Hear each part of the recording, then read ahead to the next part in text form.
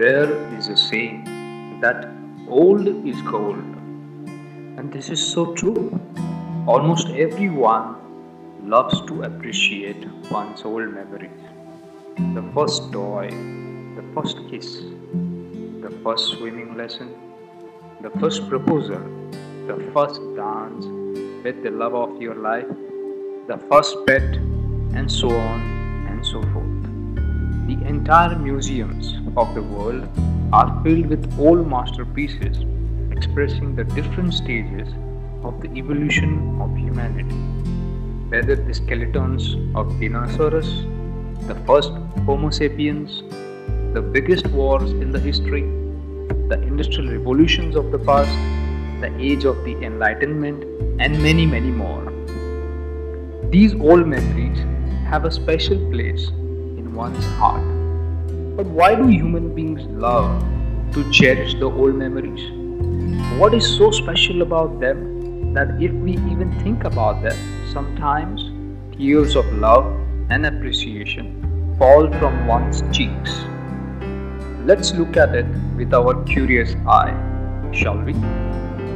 The nature of a human being is such that he or she is in this phase of continuous growth and evolution. Whether one is conscious of it or not, everyone is seeking growth in things that one knows.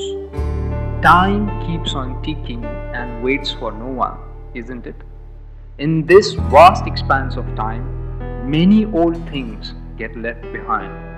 But these things at one point in one's life were the life of a particular person. And somewhere a human being longs to connect to his or her roots.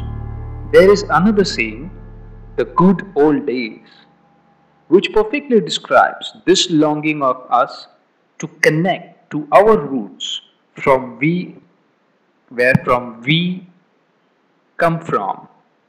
Whether it's the culture, parents, old things, it does not matter. We like to appreciate those old things that shaped us into who we are today. A tree, if it desires to grow and blossom into a really big and massive tree, then it should always appreciate the roots on which it's standing, but at the same time should also look at the sky for further growth. It cannot just get stuck on the root level if it longs to blossom into fruits and flowers.